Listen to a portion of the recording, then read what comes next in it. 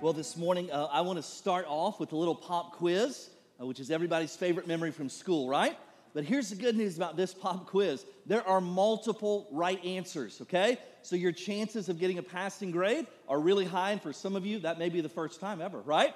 So multiple options that are a right answer today. And so here's what I'm going to do. I'm going to put a little line graph up here on the screen, and I want you to look at that, and I want you to take a guess. What does that line graph represent? What does that line graph represent? Now, for the sake of accountability, so that no of you are the golfer who got the hole-in-one but no one was around, right? Turn and tell your neighbor whatever it is you think that line graph represents. What do you think that is? And so you take a guess. Tell your neighbor for the sake of accountability, all right? So here's good news again. A few right answers. So if you guess that this line graph represents most people's performance of their 401k the last year, you're correct. Right? Some of you laughing, some of you crying out there, right? So that could be an answer. If you guess that this graph represents the 2023 attendance patterns of the local Planet Fitness, you also are correct, right? But if you guess that that graph represents the average attendance patterns of a local church, you also are correct. Now, here's why I say that, all right? In years where the weather is mild in Ohio in January and February, those end up being the 2 months where the highest average attendance across our campuses are in the first 2 months. So what happens is I'm starting out the new year. I'm going to be more consistent in church. I've got some spiritual goals and ambitions and resolutions. But eventually, like most New Year's resolutions, our faithful church attendance often gives way to the same pattern of the local YMCA. Now, that line graph's a little bit exaggerated when it comes to church attendance. For most churches, the attendance patterns are very connected to seasons and sports and school schedules, but those are the stats for us for several years now. If the weather's mild in January and February, attendance is really high, and then it starts to creep off just a little bit throughout the year. But here's the reality. When it comes to New Year's resolutions, the statistics are not encouraging. I don't know if you know that or not. Here's some stats when it comes to resolutions in general. Less than 10%, one study said 9%, of people actually keep the resolutions for an entire year. So less than 10%, so it's about a 90% failure rate when it comes to New Year's resolutions. But here's how quickly the drop-off is, kind of like that line graph. After 1 month, about 1/3 of all people abandon their New Year's resolutions. So come February, people just run out of steam. And by the end of February, the failure rate is 80% when it comes to New Year's resolutions. Now, when it comes to exercise, I understand that. You know why? Because it hurts. Amen? Therefore, I thought I'm going to be a runner, and my brother ran some marathons, and he said, hey, you just got to get in a rhythm, and after a while, you begin to experience what's called the runner's high. Well, I thought, I'm just going to push through, and what I come to find out is that's actually better named the runner's lie, all right? When your lungs feel like they're on the outside of your body, that's not good. So I get it when it comes to that.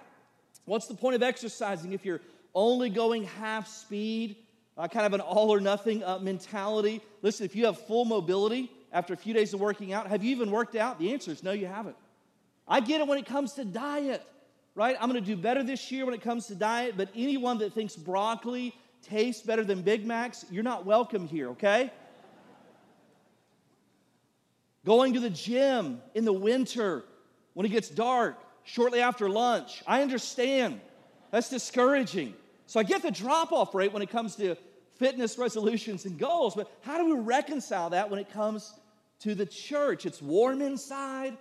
Most people are nice. The seats are comfortable. It's only a little over an hour a week. There's free coffee. The pastor is both wise and easy on the eyes, right? How do we reconcile all of that together? Well, here's why, and this is not a mystery. This little phrase we've said multiple times over the years is this. People do what they do because their heart wants what it wants, and their heart wants what it wants because they believe what they believe. We've said that 100 times over the years, and so if you haven't written that down yet or memorized that, let me repeat that for you. People do what they do, their behavior, because their heart wants what it wants, their affections, because they believe what they believe. And whether we like to admit it or not, our behaviors regarding church attendance actually reveal our actual beliefs regarding the centrality of the local church in God's kingdom agenda. And so for the next 2 weeks, we're going to teach a short, kind of a mini-series, if you will, titled From Resolutions to Convictions. From Resolutions to Convictions. And if there's ever a time when deep convictions regarding the centrality of the local church are needed, it is now. Let me give you a couple statistics. Pre-pandemic in very large church, when they surveyed large churches, the average person attended in a large church about 1.5 times a month. That's it. On the other side of the pandemic, most larger churches are averaging between 60 and 75% of their pre-pandemic attendance. We're doing way better than that. I'm grateful to God for that. But listen to the most alarming statistic. Christian researcher George Barna reports this. This is a recent report. He said this: on the other side of the pandemic, 1 out of 3 active church attenders pre-pandemic have stopped going to church. 1 out of 3 have stopped going to church. Now, contrast all those statistics I just gave you with previous generations where some of you grew up with a drug problem. Every time the doors are open, your folks drug you to church, right?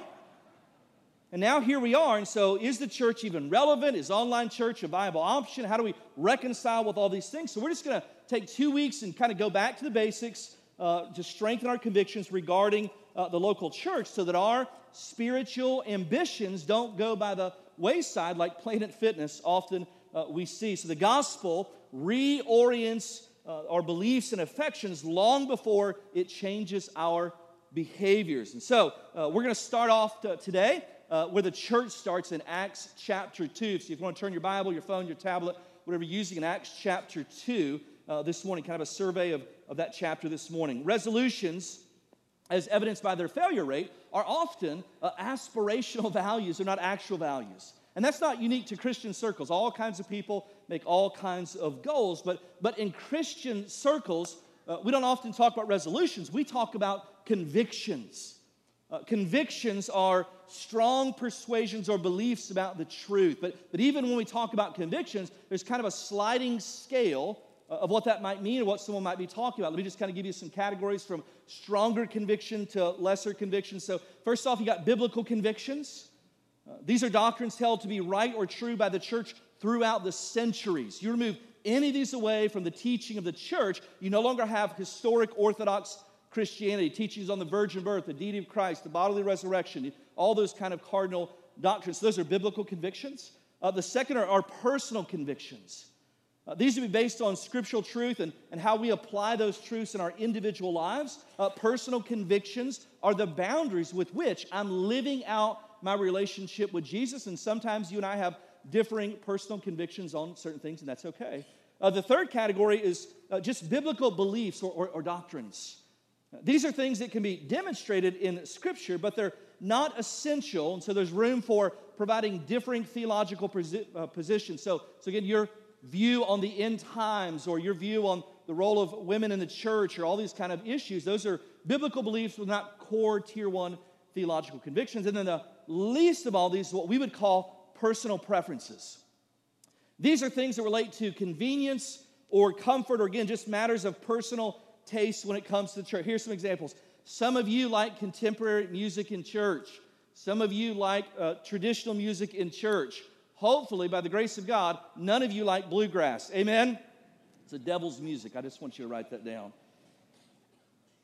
And I think what's happened over the years is this, is that the centrality of the local church has moved from a biblical conviction as central to the kingdom agenda of God down into a preference for a lot of people who profess the name of Jesus Christ. And any teaching or counsel that would speak to the contrary, that the church is central to the mission of God, is now pushed back against and defined as legalistic or judgmental in that. So this morning, I want to do a little survey of Acts chapter 2, and I know some of you are getting nervous because it's taken a while to get to the text, but this is a 2-part sermon, and we're just going to teach the first conviction this morning, all right? So let not your hearts be troubled. Acts chapter 2, let's start off in verse 1 and kind of a survey down through your chapter 2. So Acts 2 verse 1 says this, and when the day of Pentecost had arrived, they were all together in one place. And suddenly there came from heaven a sound like a mighty rushing wind. And it filled the entire house where they were sitting, and divided tongues of fire, King James says cloven tongues of fire, appeared to them and rested on each one of them. And they were all filled with the Holy Spirit and began to speak in other tongues as the Spirit gave them utterance. Now, let me just stop here. This is the outpouring of the promised Spirit in Acts chapter 1, verse 8. That God promised His Spirit would come upon them and empower them so they would take the gospel to Jerusalem, Judea, Samaria, and the uttermost parts of the earth. So this is the fulfillment of that promise from Jesus in Acts chapter 1, verse 8. And here's the cliff notes on how this incredible event called Pentecost was interpreted by the outsiders who were not a part of the church. Their interpretation was basically this. Here's the cliff notes. These dudes are drunk. Look it up, all right? That was what they concluded. Surely these guys have been hitting the communion wine a little early. They couldn't explain what's going on, this speaking and what was going on here, what was happening. And then after that, in verses 14 through 36, Peter gets up and preaches what pastors call a home run. I mean, he crushes it out of there, all right? And it is far from seeker sensitive. Old Pete is breathing straight gospel fire in his sermon in 14 through 36, all right? So let's pick back up. That's what's happening here. Pick back up in verse 37. Verse 37 says, that when they heard this, Peter's sermon, they were cut to the heart and said to Peter and the rest of the apostles, "Brothers, what shall we do?" And Peter said to them, "Repent and be baptized, every one of you, in the name of Jesus Christ for the forgiveness of your sins, and you will receive the gift of the Holy Spirit. For the promise is for you and for your children and for all who are far off, everyone whom the Lord our God calls to Himself."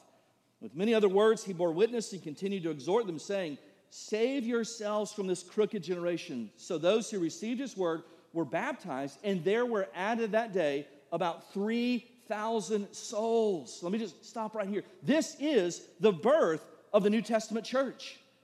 This is the fulfillment, or the beginning of the fulfillment of the promise that Jesus gave in Matthew chapter 16, verses 16 through 18. Remember He said, "You're Peter, and upon this rock I will build my church, and the gates of hell will not prevail against it." This is the beginning of that fulfillment here. This is a transitional moment in the economy of God. Here's why.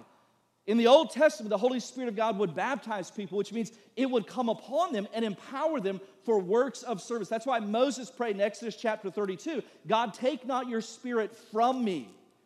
And at this point, though, Jesus promised, hey, there's one coming greater than I, the Holy Spirit, the Comforter. And at this point in time, the Spirit of God began to indwell people, no longer come upon people, but they become indwelt by the Spirit that Jesus had promised at His ascension. Now, if this were the total plan and program of God, that people would get saved and then just wait until He comes back, that would be the end of the story. Mission accomplished. But the mission was just getting started.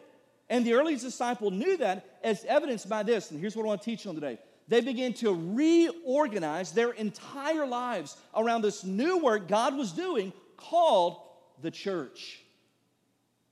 Look down at 42 through the end through 47. Verse 42, it says, "They devoted themselves to the apostles' teaching and the fellowship and the breaking of bread and the prayers. And awe came upon every soul, and many wonders and signs were being done through the apostles. And all who believed were together and had all things in common, and they're selling their possessions and belongings and distributing the proceeds to all as any had need. And day by day, attending the temple together and breaking bread in their homes, they received their food with glad and generous hearts, praising God and having favor with all the people. And the Lord added to their number day by day those who were being saved." Now let me just give you a brief overview of redemptive history so that you can see that the church, the gathered saints together, was God's plan all along. It was not some plan B that the Jews rejected Jesus as the Messiah, and so God's wringing His hands and going, "Oh no, what am I going to do now?" And He came up with a plan B. Listen, Ephesians chapter 4, verse 1 says this, that God has used the church, the fellowship of believers, to display His glory. That was His plan. Ephesians 1 says, before the foundation of the world. And so let me just walk you through a 30-second timeline of redemptive history. Scene 1 is creation. God creating man in His image. Genesis chapter 1, verses 26 and 27. But that didn't last long, because scene 2 we find in Genesis chapter 3, we have the fall where sin entered the world through Adam, or what most theologians call when the women blew it. Amen? No. The Bible actually says in Romans chapter 5, verse 8, that the sin we inherit comes down from Adam, not from Eve. God gave the command to him, and he stood by silently in that. So scene 2, we see the fall enters the world. In scene 3, God had a desire to dwell as covenant people, and that fellowship in the garden gets interrupted, so God begins to form a nation called Israel. And God dwells among His people in the tabernacle and the temple, and so we see that God's chosen people is the nation of Israel, but it didn't take long for them to say, we want to chase after other things. And so then in scene 4, we're introduced to the public ministry of Jesus, and while it was a flawless performance, it only lasted for a few years until His crucifixion and ascension, and it leads up to scene 5, the church, which is where we currently find ourselves in redemptive history, and scene 6 will be eternity. New heaven, new earth, and the New Jerusalem, Revelation 21 and 22. And here's the overarching storyline of all of that redemptive history is this, is that God has a desire to dwell among His covenant people. That was the beginning in creation when God fellowshiped with them in the garden. That's what's restored. Revelation talks about at the end of Revelation that God will be with them and they will be His people. And if you're here and you don't know Jesus, listen, that's the plan of God for your life, that He would dwell with you through a relationship with Jesus Christ. And so scene 5, the church that we're living out, begins here in Acts 2 at Pentecost. It is lived out by us, and it will culminate with the triumphant return of Jesus with His church. Praise God. And what we see from Acts chapter 2 and studying throughout the New Testament is conviction number 1 regarding the church, which is this: the church is God's plan A. There is no plan B. The local church is God's plan A to redeem the world, the nations, to Himself. And there is no plan B. Now, I'm going to let you know a little secret. More than once over the last 21 years of pastoring, I've thought to myself, Lord, there has to be a more efficient way, right? Did you know this, that sometimes people in church act a fool? Did you know that? Sometimes the shepherd gets a little hungry for lamb chops, if you know what I'm talking about, all right? As I've watched this cultural moment play out, and sometimes as Christians, if we're honest, how we have engaged ourselves. If we're honest this morning, we've been just as politically divisive. We've been just as snarky and unloving online. We've been just as guilty in the culture wars, where we no longer see people who are far from God as the mission field to be loved. We now treat them as the enemy to be destroyed. And Christians, my fear is that have concluded that the more people who don't like them, the more faithful to the truth they're becoming. Now, contrast that with the early church. In this culture moment, all this anger going on, even in Christians. Mad at culture, mad at people who don't agree with our values, who don't even know Jesus. Now, contrast that. Go back to Acts 2 and look at verse 46. What describes the heart of them? Angry? Angry at Rome? No, what's it say? It says they had glad and generous hearts. And the overflow of that, look at verse 47, says they had favor with all the people. In other words, there were people who said, hey, we don't love your Jesus, but we actually like you. That's how we know we're getting it right. When people who don't love Jesus still like us as followers of Jesus Christ, that's how we know we're getting it right. And so what happens when we forget that? What happens is we end up in mission drift. Yelling at the culture, trying to bring about moral reform in culture apart from gospel proclamation. Just the opposite. What we see in the early church, it says this: they were laser focused. That this new thing called the church, and the new work that God was doing in them and through them, began to consume their daily activities. They began to reorient their lives around the church and the mission of the church. In Acts chapter 3, the church goes out, and it literally changes the world. And I want you to think about this. Most of the early converts to Christianity were poor Jewish people. And here's what that means. They had no money and no political clout. But yet if you keep reading in the book of Acts, in chapter 17, verse 6, describing those poor Jewish converts with no money and no political clout, Acts 17:6 says this of them, "These are they who turned the world upside down." And how do we reconcile that with American Christianity?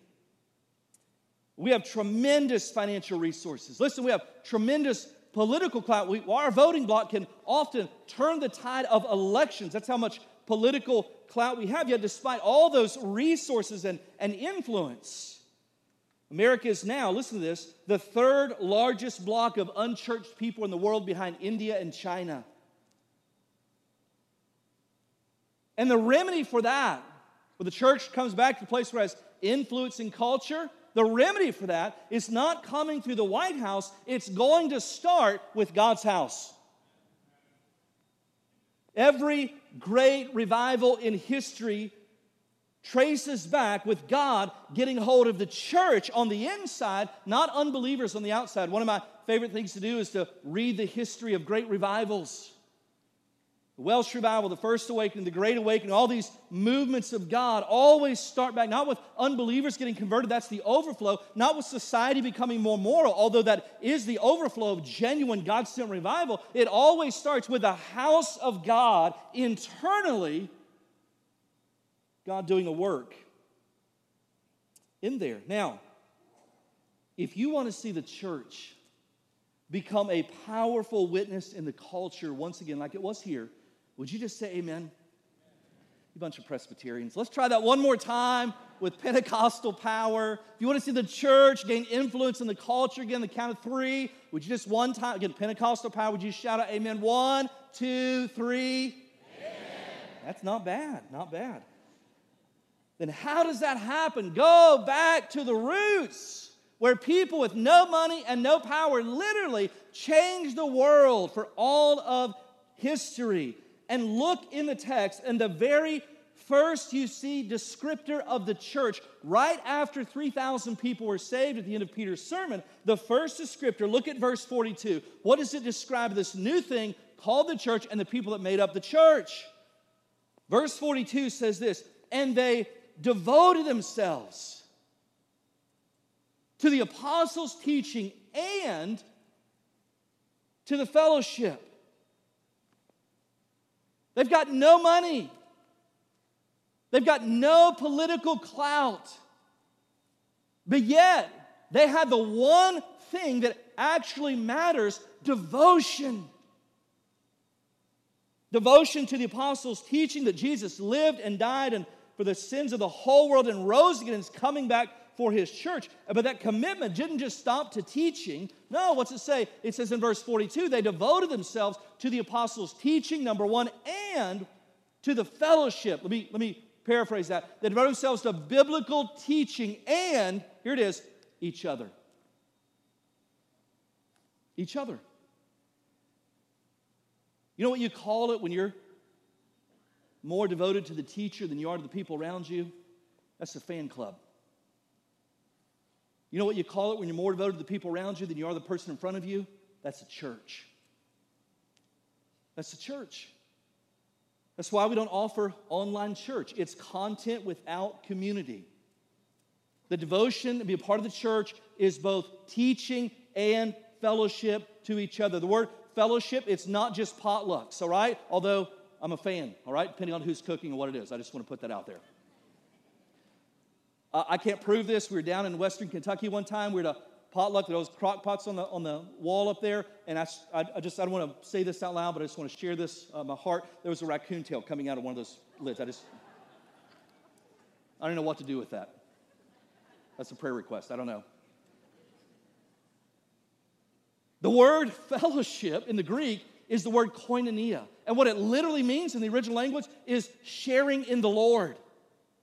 That they're sharing their lives with each other and sharing what Christ is doing in their lives. Sharing in the Lord is what koinonia or fellowship actually means. And they're committed to teaching sound instruction, the apostles' doctrine, and to sharing in the Lord with each other. They were, verse 42 says, deeply devoted, not to either or, but both and. Now, I realize I'm preaching to the choir a little bit because you're here at church, right? But here's why I want us to deepen our convictions around the centrality of the local church as part of God's kingdom agenda. Here's why. It's because not a person in this room, me included, is so spiritual that we don't have the potential to get sinful or discouraged and drop out of church. I've watched for years, I don't even understand it, for years, I've watched people go through hard and discouraging times and walk away from the church instead of leaning into the church. I don't even understand what's happening, but I've watched it. And none of us are so spiritual that we're above that.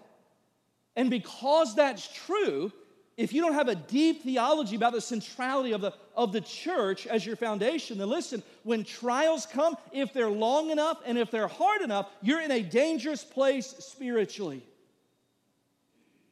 But not only that, our deep theological convictions about the church are important, not just for your own spiritual journey, they're important if you're going to live on mission. Here's why. As you invite people to church to share in this shared life in the Lord together called the church, you're doing so in a cultural moment where lots of people are spiritual but see no use for the church. Matter of fact, some people would argue that spirituality is best found outside the church. You ever heard anybody say like, hey, I'm cool with Jesus, I'm just down on the church? Right? Like I'm a spiritual person. I'm not for organized religion. Here's the problem with that. Jesus was a big fan of organized religion. It's called the church. This past week, if you're watching it, surely if you weren't, you've seen it now play out in the media. We witnessed a tragedy there in Monday Night Football. Player goes down, cardiac arrest, and praise God, he's doing better. But here's what I want you to do. You know the response of that? I mean, all kinds of people praying everywhere. You know what that means? Don't be deceived into thinking that people aren't interested in spiritual things. But they often do not see the church as part of that equation, or worse yet, some of them see the church as the barrier to spiritual things.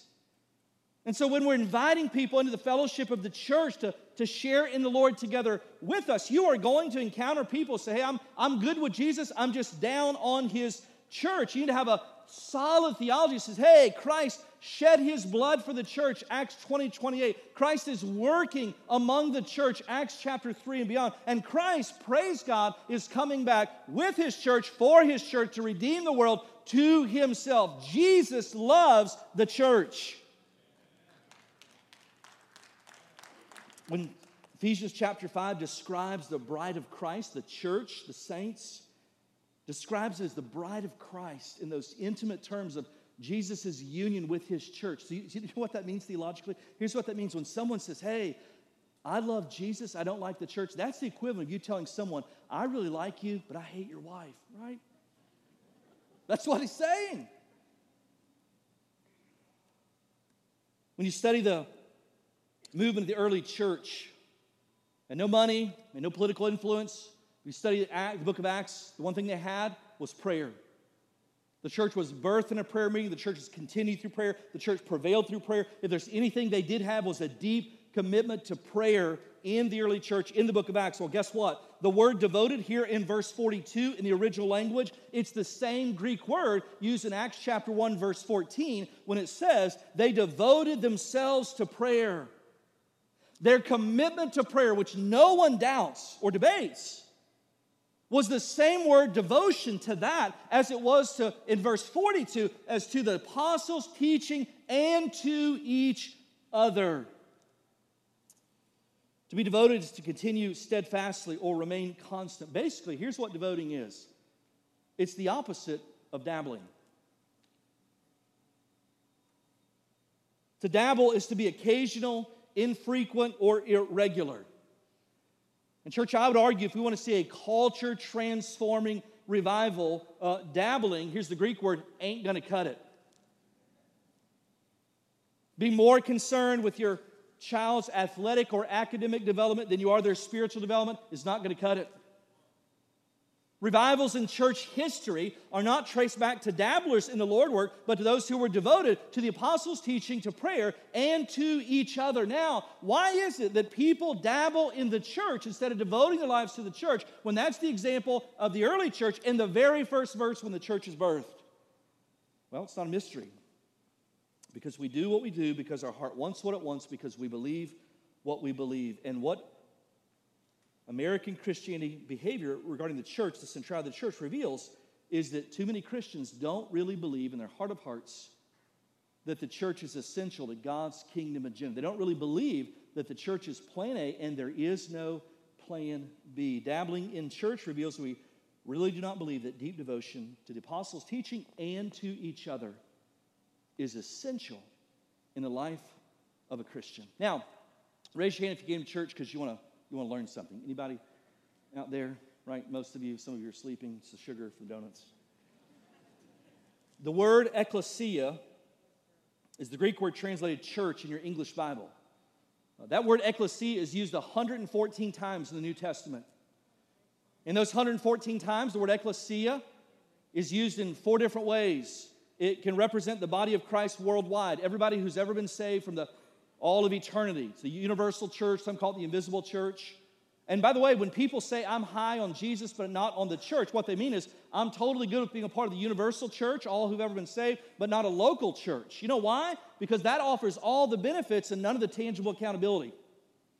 But the Bible does speak about 5 times, the local or universal church, all those who've ever been saved. We see it in Matthew 16, Ephesians 1, 1 Timothy 3, and some other places. That's one instance of how the church is used. Secondly, it refers to God's people in a given region.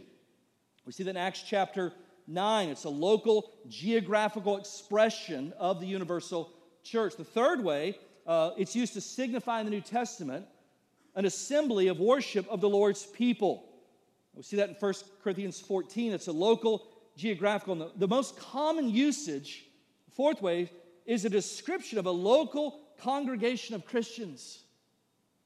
1 Corinthians 1, Revelation 1, literally almost 100 other places. All the New Testament epistles were written to actual local, geographically defined churches, not just believers and generals all over the world. And so the word ecclesia, where we get our English word church, 114 times, and literally over 95% of the time, the instruction, the admonition, the encouragement is to a local group of believers covenanting together to carry out the Lord's work, to devote themselves to the apostles' teaching, to prayer, and to each other. And the Lord intends it to be a visible witness for those who cannot see the invisible church. And every time that we gather on the Lord's Day, what we're proclaiming to the world who's watching is this, is that Christ is risen. The local gathering of the church is a testimony to the world who cannot see the invisible church, that the church is made tangible, celebrating that Christ is risen. The word ecclesia literally means a called out assembly. Called out to value things distinctly that the world does not value, and an assembly, a regularly gathering together called the church. And I would argue this, in a world filled with superficial online surface relationships, the one thing the church still has is the gathering together of the saints. And when we say, hey, in this world of overscheduling and online relationships, when we gather together and say, hey, this is so important, I'm willing to reorient my life around this, it is a witness to the world.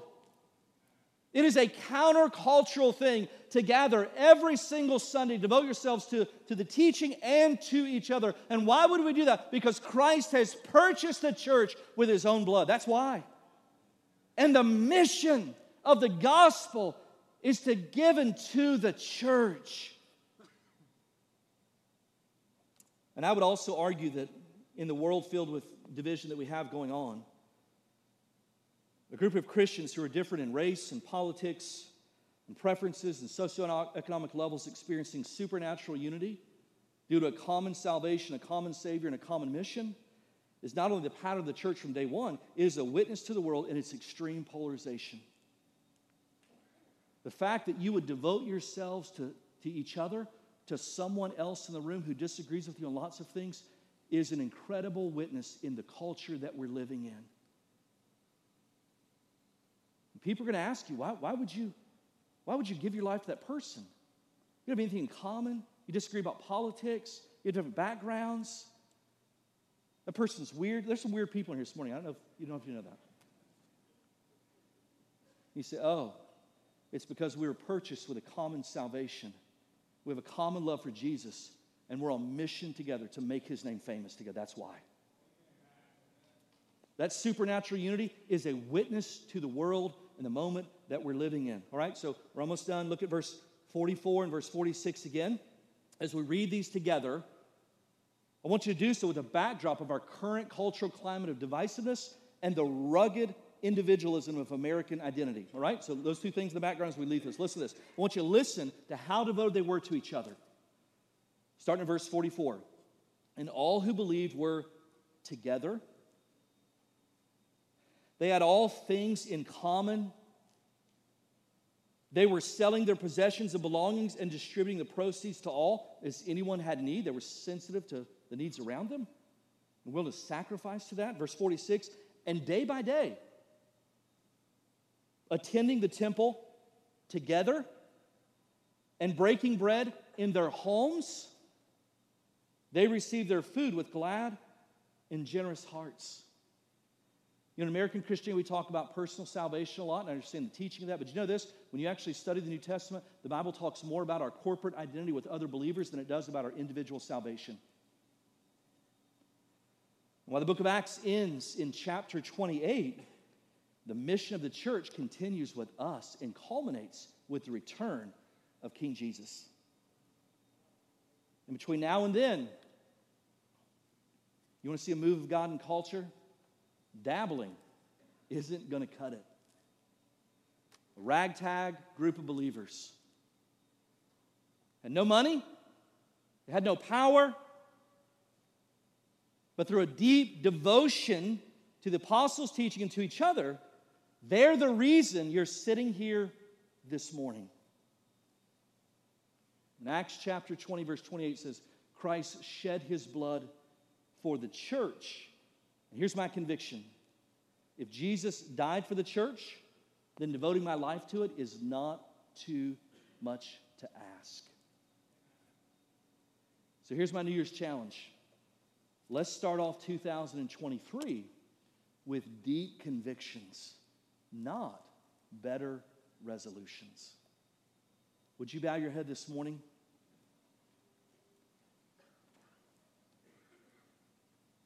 With your head bowed this morning, I just want to ask two questions. The first one is the most important one.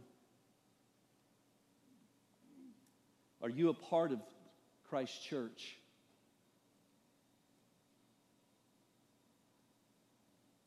Have you come to the place in your life where compared to Jesus, you had no other option but to acknowledge or confess your sins and admit that those sins have separated you from God? And you believe that Jesus Christ died on the cross as payment for your sins, was buried, and rose the third day, and you received him by faith for the forgiveness of your sins. Have you been born again? Have you been saved? If the answer is no, or I'm not sure, then right now, right where you're seated, by faith, you can pray and receive Jesus Christ. Confess your sins, express a heartfelt desire to turn from them, repent, and receive Jesus Christ for the forgiveness of your sins, because God wants to dwell with his covenant people, and that includes you if you'll receive Jesus. That's God's plan for your life in this new year. For everyone else in the room who's already a follower of Jesus Christ, I'm going to ask you to pray this simple but important prayer. Would you say, Lord, deepen my convictions about the essential thing called the church. God, in 2023, help me be more devoted to the apostles' teaching. And God, in 2023, help me be more devoted to the other people who gather with me every single week. God, help me to proclaim boldly to the world around me that the church is essential for the work of Jesus in the world. It's not something to apologize for or be embarrassed about. Christ gave his life for the church. And so, Lord, this new year, among all the commitments I make, Lord, let me be resolved that the church is essential. Father, I pray for this new year, not that Liberty Heights would get bigger. Lord, that's your business. But God, our convictions would be deeper. God, that we have a deeper commitment to prayer.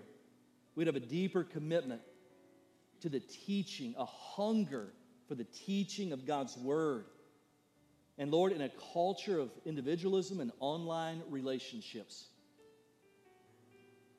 God, let there be a deep conviction, a devotion to the fellowship called the church. Lord, thank you for the gift of each other. Thank you for the gift of your Son, Jesus. In this new year, Lord, I pray that you don't find us successful. I pray that you would find us faithful. We pray all these things in the name of Jesus Christ because we can. Amen.